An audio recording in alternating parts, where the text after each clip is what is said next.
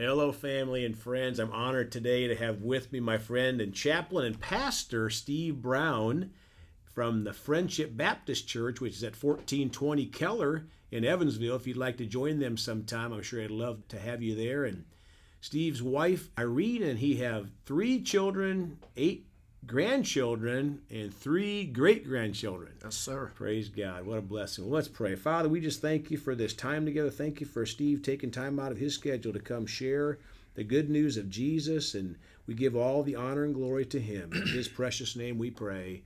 Amen.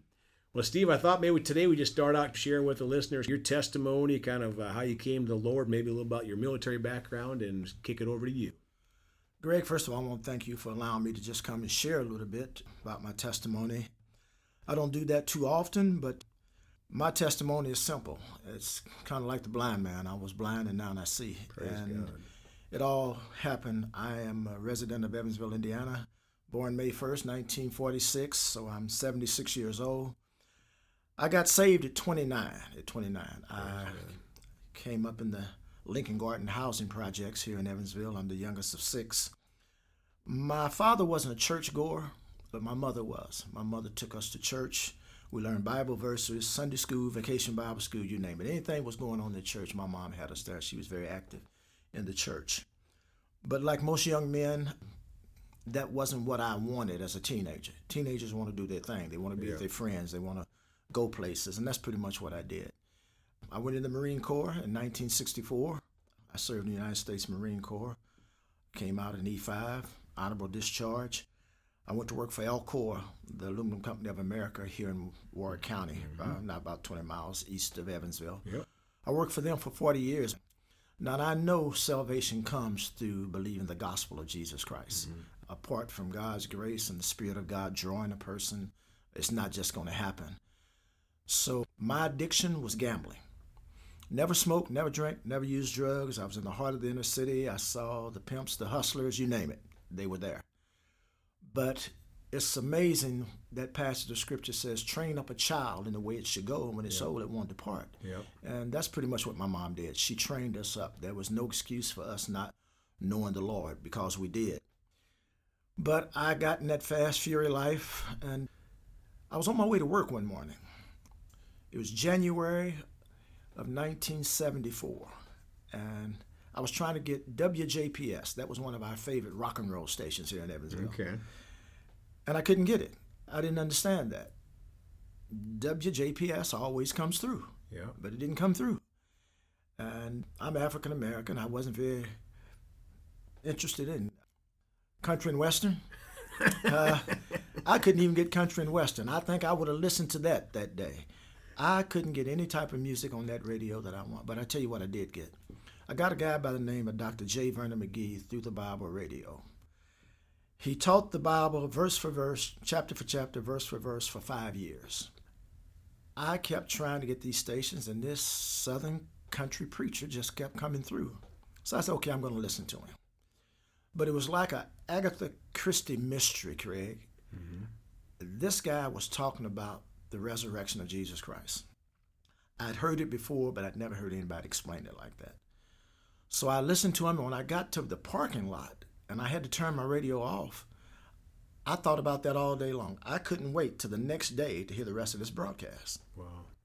Jumped in my car and I turned it on again, and I listened. Now, there are a lot of passages of scriptures where people get saved, Greg, that starts getting them interested in the Word of God. But what he was talking about, and I don't know if this ever happened to anybody else, he was talking about at the tomb in the 20th chapter of the Gospel of John, around the 11th verse, how Mary Magdalene had come to the grave, knew the body, found out the body was gone, and Peter and John came. And the scripture says, one disciple outran the other one.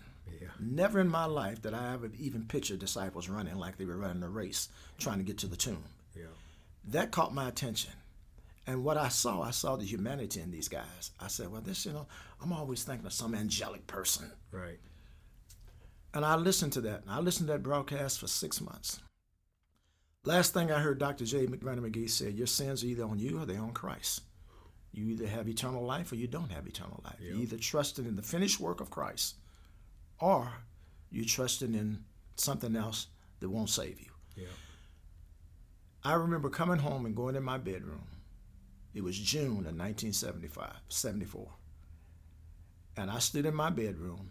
I acknowledged that Jesus Christ was the Son of God. I acknowledged that I was a sinner. And I prayed and I said, Lord, if you can save me. I believe Christ died for my sins. I believe that he was buried. He rose again from the grave. And I want to trust him as my Lord and Savior. Yeah. The amazing thing, Greg, there was nobody in that room with me. Mm-hmm. No preacher, nobody on the keyboard, nobody singing. Come on. But I had the assurance. I had insurance and assurance. Yeah. I had insurance from John 3:16. For God so loved the world that he gave his only begotten Son, that whosoever believed in him should not perish but have everlasting life. But then God's word gave me assurance. Mm-hmm. 1 John says, and this is the record that God has given us. He who has his Son has life. And he who does not have the Son of God does not have life. Okay. He says, these things I've written to you that believe that you may know that you have eternal life. Yep. I just took God at his word. And I remember putting on my Vietnam jungle boots and going over the inner city projects, basketball court, and start talking to guys about Christ. Wow. And you just don't go talk to some of these guys about Jesus Christ. Yeah. But I didn't have any fear. Yeah. I started collecting these little gospel tracts, and I went over and I sat on a picnic table. And I remember giving one to a guy who some years later took his life, killed himself, had 2 boys that died tragically. And sometimes those things come back to my mind. Right then, some guys had a home Bible study. And we used to use Dr. J. Vernon McGee's material. Mm-hmm. Started that Bible study. A guy brought a girl to the Bible study one time who was out on bond for murder. She had murdered her boyfriend through a domestic violence. When she went back to jail, I would go down there and visit her. When I went down to visit her, I would see guys in jail that I played ball with, guys that I knew from the neighborhood. So I asked my pastor, I said, I'd like to go down there to the jail. Would you write me a letter that I can give to the sheriff that I'm qualified to do this? This was 2 years later. Mm-hmm. That's how I started doing prison and jail ministry in 1976. Wow. And I've been doing it ever since. Wow. That day that you gave your heart to Jesus, I know you talked about assurance, and what was the biggest feeling you had at that point in time? Do you remember that back in that day when you gave your heart to the Lord? Anything that stuck out in particular? I didn't even get a feeling. I was resting everything. After listening to Bible teaching, I knew that salvation wasn't based on a feeling. It was based on a fact. Amen. Jesus died. Paul made it clear in 1 Corinthians. Yeah. Moreover, brethren, I declare unto you the gospel. Yeah. That which I received, how Christ died for our sins according to the scriptures, buried and rose again. Yeah. And he says, this is what saves a man. Yeah. So I had that. But what I did have, if there was any feeling at all, there was a feeling you got to go tell somebody about this. Praise God. You got to share this with somebody. Yeah. Yeah. And that's what I did. I had no idea what was going to happen over on that. I lived in the inner city all my life. Yeah. And I knew the mentality of a lot of guys, what they were doing.